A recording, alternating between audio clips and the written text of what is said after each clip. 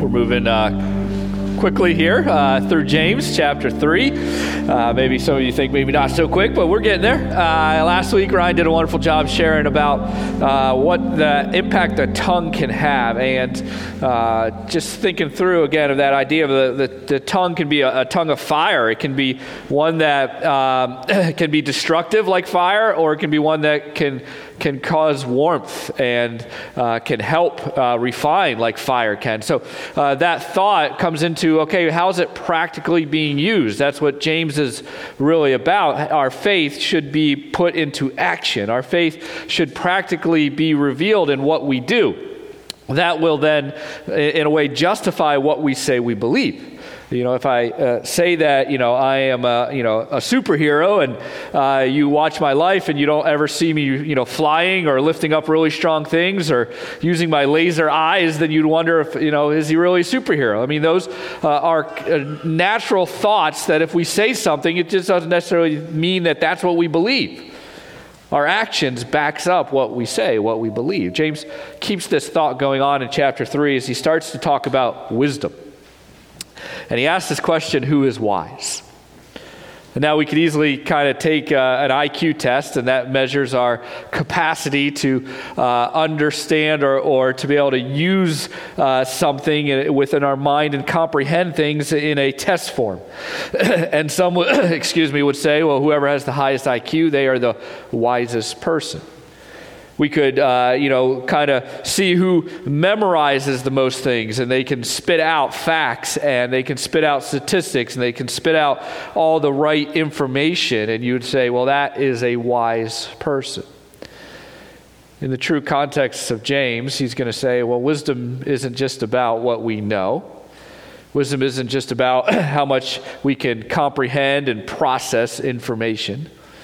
That wisdom is actually in what we do and how we live our lives. Now, this is so important because we all need real wisdom. If you're a parent here, you need wisdom for raising your kids. If you work a job and you work within the context of other people, you need wisdom on how to work with those people. You live in a neighborhood, you need wisdom on how do I interact or engage in these people. Even if you just sit around and you just watch the news, you need wisdom and discernment on to know, well, what is the stuff that I'm watching? Is that good or not good, or is that helping or not helping? Wisdom is everywhere in our lives that we need it. And it's not just information, but it's the ability to understand what is wise. James is really going to list two ways of wisdom, so let's dive into this. James chapter 3, verse 13. Who is wise and understanding among you? By his good conduct, let him show his works in the meekness of wisdom. James staying true to what he talked about, he's going to ask this question. Who is wise? Well, those who are wise are going to show it by their good deeds and how they live their life. And in that, he talks about this idea of meekness that comes from wisdom. And so we've got to understand, how am I going to prove my wisdom by the way that I live? Well, I need to understand what is meekness of wisdom. Now, when we see that, when we understand that concept, we can have some ideas about both meekness and wisdom. First of all, meekness, they're not separated from wisdom. These two things are going to work together. In fact, one of the things that I kind of understand and have learned, even as I get older in life, is that the more that I gain in wisdom, the more that I should gain in my meekness. And the more that I gain in my meekness, the more that I end up gaining in my wisdom. In fact, I then become more drawn towards other people that are moving in that same direction of recognizing that wisdom and meekness go hand in hand and are growing in that. And I want to be more around those types of people. In fact, I want to retreat from people that aren't demonstrating meekness in connection to wisdom. Now, we say meekness, we're not just talking about this idea of some kind of weakness. It's actually kind of the moral characteristic of wisdom, and it's not weakness at all. In fact, meekness doesn't mean it being a coward. It has nothing to do about just peace at all times attitude. There's nothing that talks about kind of a wishy-washy or lack of confidence. All these things are words we got to kind of disassociate with the word meekness. In fact, there are two people that identify themselves as meek in Scripture that we would say are not weak. First one would be Moses. Moses led the Israelites. Moses went up against Pharaoh. Moses stood there at the Red Sea and stood in confidence. All these things about Moses, and yet he called himself the most meek or the most humble, different translations will use that word, but the same context, person on the face of the earth. Nobody was more meek than Moses, and yet he led the Israelites. In fact, even Jesus himself calls himself, I am gentle, or again, the same word, meek, humble, so again, all connected there, humble in heart. Jesus himself identifies that. And again, some of us will have pictures of just kind of a happy-go-lucky Jesus, but Jesus is still the same one that, again, stood in the face of Pilate, stood in the face of the religious leaders, stood in the face of those who were selling in the temples. There is still strength in the idea of meekness. Those things are not weak.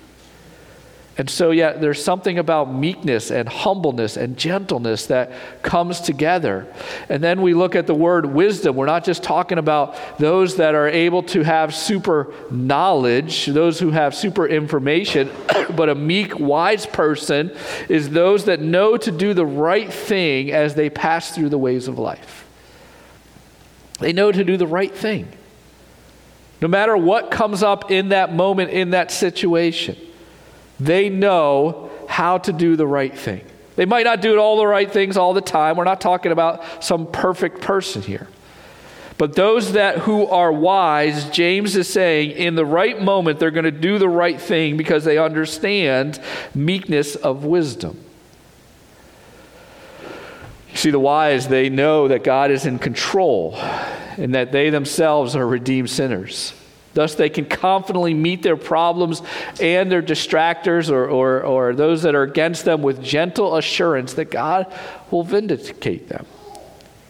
There's this wonderful just peace that comes from those who are meek in wisdom that know it's going to be okay. We're going to work through this. We're going to figure this out.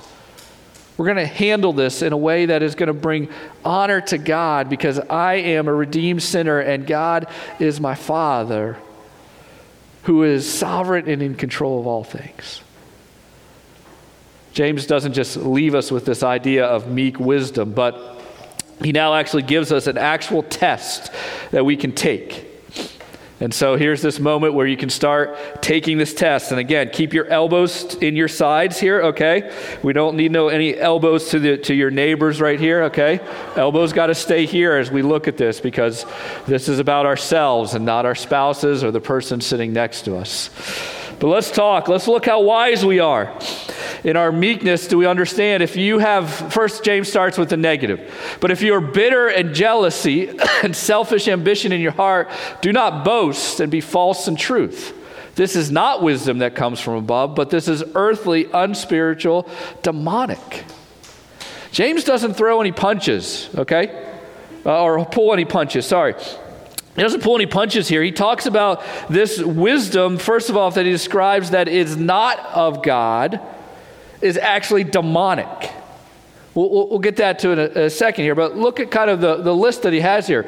Bitter, jealousy, selfish ambition, arrogance, false to truth, unspiritual, earthly, demonic.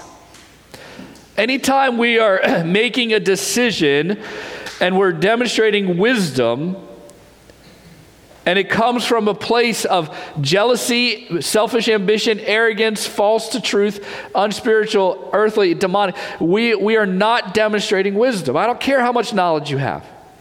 I don't even care if you're right in the moment. If it's coming from that place, if that's the posture that you're presenting, then it's not coming from a place that is the wisdom that James would be talking about here. You're missing the meekness of wisdom. I can't tell you how many times I've heard people say right things with the wrong posture that just turns me off, that I want nothing to do with it. And yet I've seen, unfortunately, the other way around, where people say wrong things with the right posture and people flock to it and follow it. And I know that's not right too. And I'm not saying that's a good thing, but I'm saying your posture and how you do it and the reason why you come before it, it matters. It makes a big deal. And how we do that, if it's coming from jealousy and ambition and arrogance, if it's coming from all these other things, it is not of God. In fact, if you see this wisdom, it's kind of descending. Where it descends all the way down to unspiritual, the devil. This is earthly. In fact, we use the term sometimes, I don't know why we say this, but we say we're the devil's advocate. I'm just going to be devil's advocate here. I'm like, do we really want to be the devil's advocate? Does he need any more advocacy or whatever in life? No, he doesn't need that. But when we are demonstrating this wisdom, and it's coming from these other places, it is not of God, and it is a friend of the devil. In the Old Testament, in Ezekiel, there's a part in Ezekiel 33, 34. It's a kind of a pretty powerful passage. This one part where where God comes and he talks about the leaders of Israel. You could say the wisdom of Israel. And in this moment, he says that the shepherds of Israel, you've been feeding yourselves. Should not shepherds feed your sheep? You eat the fat, you clothe yourself with this wool, you slaughter the fat ones, but you don't feed the sheep. The weak you have not strengthened, the sick you have not healed, the injured you have not bound up, the stray you have not brought back, the lost you have not sought, and with force and harshness you rule over them. So they are scattered because there's no shepherd. And they have become food for the wild beasts. My sheep are scattered. They're wandering all over the mountains. On every high hill, my sheep were scattered all over the face of the earth, with none to search or to seek them. I'm sure these shepherds felt that they were wise. I'm sure maybe even others applauded them for their great wisdom or great leadership.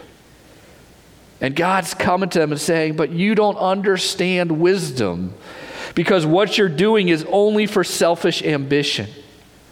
What you're doing is for your own gain, for your own motivation. It doesn't even matter how wise that you think you are or others think you are. You are demonstrating earthly, unspiritual, demonic wisdom. And I think about this, how often we do this stuff. We justify ourselves because something was done to us or something happened to us, or this is what I thought was right, or this is what I was told, or this is how I was raised. And we do the same things over and over and over again. And it's coming from a posture that is not of God. And so James concludes, if this is going to be the state of kind of the wisdom that you're in your household or in your neighborhood or in your community or your job, ultimately what is going to happen? Well, it's going to end up leading to disorder and to every vile practice. That if jealousy and selfish ambition are to be highlighted as the wisdom, it's going to lead to disorder and every vile practice. It's one of the things that I kind of sit back even in life, and whether I'm looking at government or whether I'm looking at society or I'm looking at a situation, and I don't always jump and react to every single moment because I know and I fully trust in God that life without Him is going to lead to disorder. That eventually worlds are going to collide, ideologies are going to conflict, things aren't going to function whenever you want to remove God from that picture. And although I don't need to fight every single battle in there, I just need to recognize that moment's going to come. When that moment comes, I want to be present in that situation or in that moment so that I can help or I can lead or I can share or I can challenge whatever I need to do in that moment because it's going to come.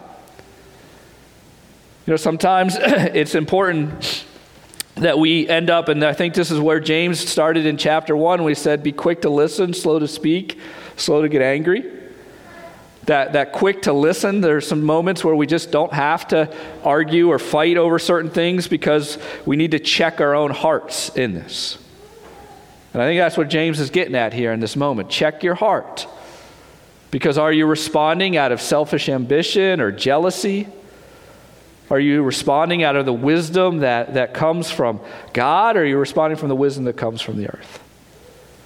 I think these are important things to be evaluating, to be thinking about that. And so James now moves on in verse 17 to what is the wisdom from above? So that's the wisdom of below. What is the wisdom above? Well, first is pure, then peaceful, gentle, open to reason, full of mercy and good fruits, impartial and sincere. It's almost another list, in fact, of kind of like the fruit of the Spirit that Paul shares in Galatians.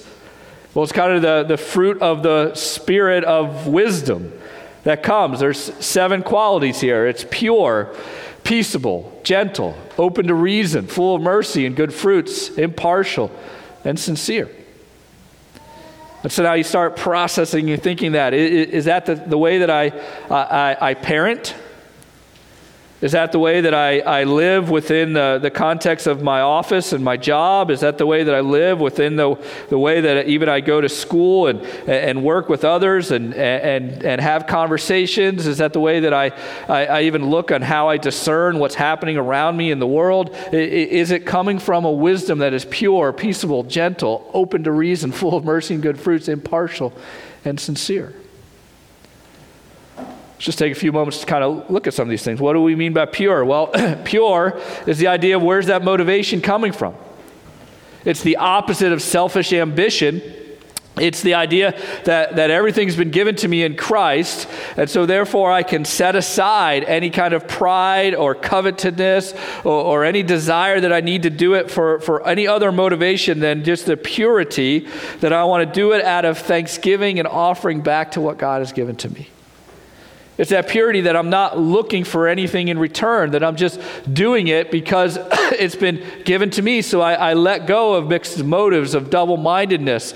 I let go of those things. I embrace this idea that I'm serving God first, and I'm coming from that pure place. And so any thoughts and discernment and wisdom is coming because of first what Christ has given to me. Peace, loving or peaceful. It's that understanding that the spiritual war is over, that I'm at peace with God and have a deep sense of well-being, shalom. When I have that deep sense of peace, it means that I'm not searching for something. I'm not longing for something. I'm not trying to prove something. I'm not trying to earn something. I'm not trying to do these things for any other reasons but other than knowing that I can be okay and have peace because of what's been given to me in Christ. Now, at times, we're going to have some waves, and again, we're acknowledging the fact that sometimes there's a biblical principle at stake. We recognize that there's moments where we got to stand up against evil. We got to protect those that are innocent, but we're not looking for turbulence. We're not looking for fights.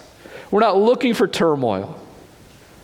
But we rejoice when peace is being made, and we rejoice when that shalom is present. That we make every effort for the unity of the Spirit, as Paul says, through the bond of peace. That in every effort which leads to peace and mutual edification, Paul recognizes the value and importance of unity and peace, that wisdom that comes from that. I love the ability to sit down with somebody and say, hey, it's not your problem, it's not my problem, but we got a problem. How can we win at this problem? I love telling people, even in marriage counseling, to say, just think of your situations as a puzzle. And you guys got to figure out how to work through this puzzle with the pieces of who you are. Not that person's the problem and this person's the problem. And if your spouse could just get it right, then your life will be better. But you guys got a problem. You got a puzzle to figure out. Let's look at the pieces and understand the pieces so that we can put this puzzle together as God intended. There's a way to handle all these things in a peaceful, loving way. Gentle. In fact, the English, the Archbishop couldn't even figure out an English word. If he can't figure one out, I can't figure one out, that's for sure.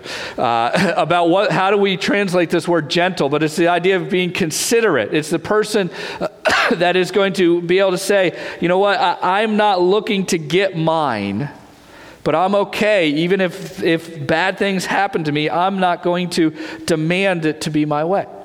That's what that considerate, gentle phrase means. That person that is saying that they're not just going around and feeling like they have to have it exactly how they want it to be. Open to reason. Man, I'll tell you what, when I read this one, I had a hard time thinking, man, am I open to reason with my own kids? Because surely they can't know something that I don't know, right? I wonder how often are we open to reason when we have discussions and in our leadership and in our dialogue? Are we open to listening to others and perspectives and maybe different things in that? Proverbs talks about the person that is stubborn, the person that is stuck in their ways. Is the other word they use, foolish. How often are we foolish in our marriages, in our work, even in our own theology? The wise are open to reason. I think sometimes we feel threatened. We feel defensive. We feel like we have to prove that we are the authority, and so we shut down any openness to reason. Full of mercy and good fruits. And mercy from a biblical perspective is not just compassion, but it's compassion in actions. You can understand why James puts that in there. And so what evidence has our wisdom produced mercy and compassion for others? If mercy and good fruits go together, then there would be evidence of that to be true. How do we see that? Impartial. We don't validate, or we're not looking for validation and just saying it's going to be this way all the time or this way in someone else's time. We want to be impartial. We want to be fair within the way that we handle things. Sincere. We want to be sincere that we're not just kind of play acting. We're not just kind of pretending. We're not being hypocritical, but we're sincere. We're genuine in what our wisdom of life and the way that we live it is. See, all these things James gives to us, these 7 characteristics, he comes and he says, now what is the evidence of that? If earthly wisdom is going to lead to every vile practice and disorder, well, what's going to happen with those if we practice wisdom? Well, it's going to produce a harvest of righteousness that's shown in peace by those who make peace. That there's going to be a shadow. I love that idea. A shadow that follows behind us. That is going to be one of peace.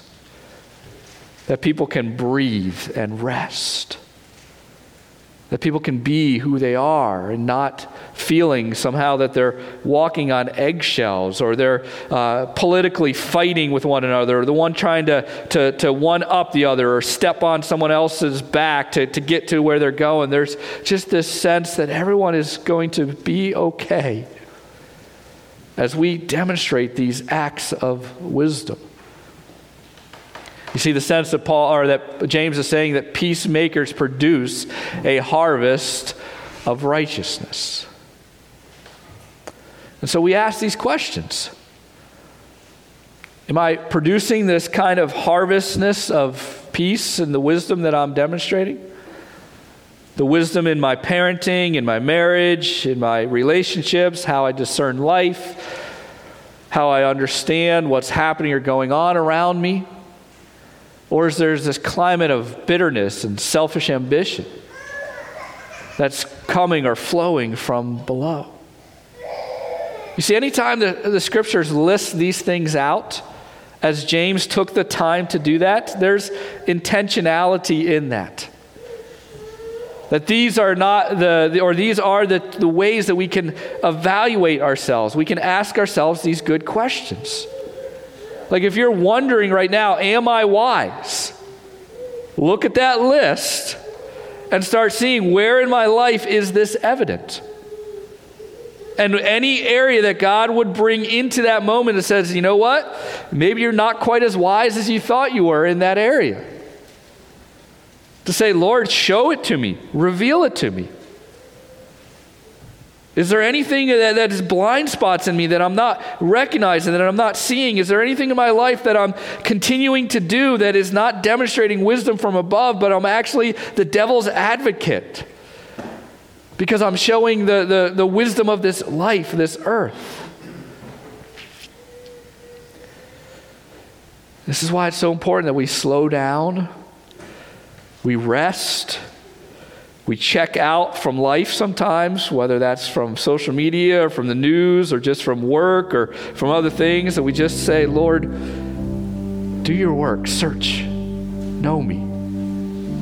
Let me look at Scripture. Let me see what James is saying is wisdom, and is this the wisdom that I live with?